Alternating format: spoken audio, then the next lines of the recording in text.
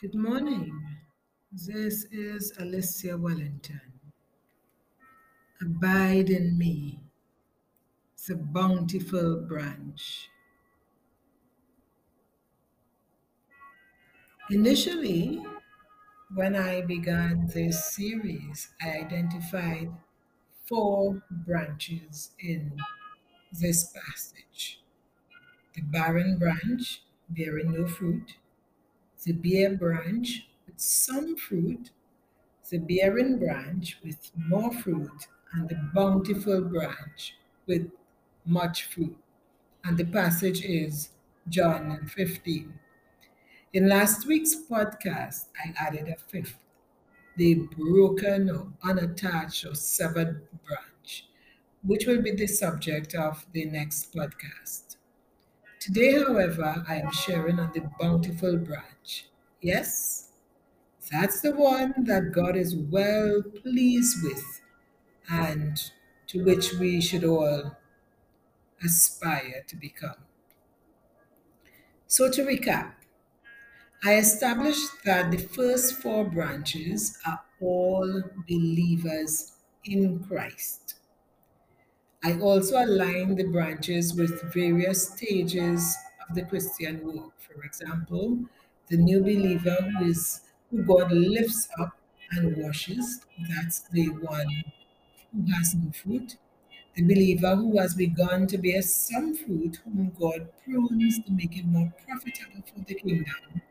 And the comfortable believer who has a reasonable harvest to his account, but has become complacent in his walk with God.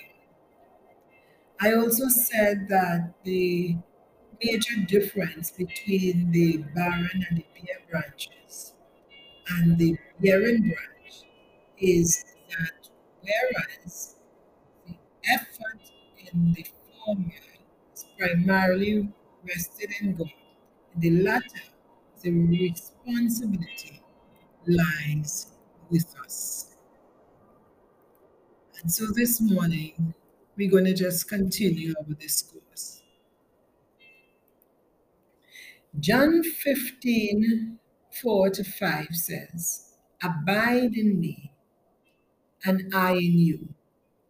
As the branch cannot bear fruit of itself, except it abide in the vine. No more can you except you abide in me." Verse 5, "I am the vine, you are the branches. He that abideth in me and I in him, the same bringeth forth much fruit. For without me you can do nothing." The key, therefore, to being a bountiful branch is abiding, dwelling, continuing, tarrying in him. In this passage, God did not mince words. In verse 4, he established the principle of fruit bearing: abide in the vine. In verse 5, he takes it a bit further. You cannot do anything without him.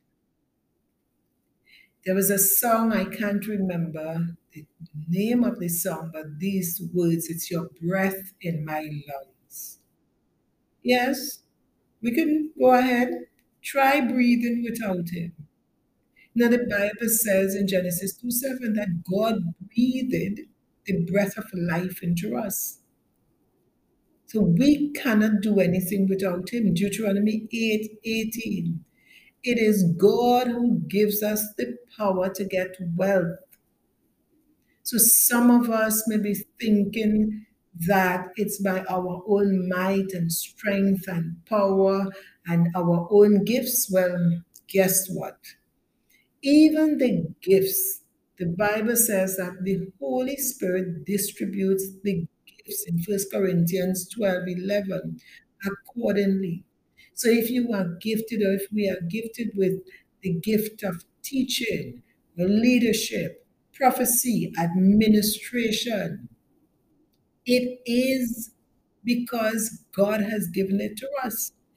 Those who are gifted with craftsmanship in Exodus 31. The Bible speaks of, I think it's Bazalel. And the Bible says that God says that I have filled him with the Spirit of God, with wisdom and understanding and knowledge, with all kinds of skills to make artistic designs for work in gold, silver, and bronze, to cut and set stones, to work in wood, and to engage in all kinds of craft. And if you thought that it was limited to him, in verse 6 it says, also I have given ability to all the skilled workers to make everything I have commanded you. And if my memory serves me correct, the Bible says about Daniel, Shadrach, Meshach, and Abednego that they were gifted in the areas of science. So we cannot bear fruit if we were to think that the fruit that we are talking about here is wealth and increase and so on.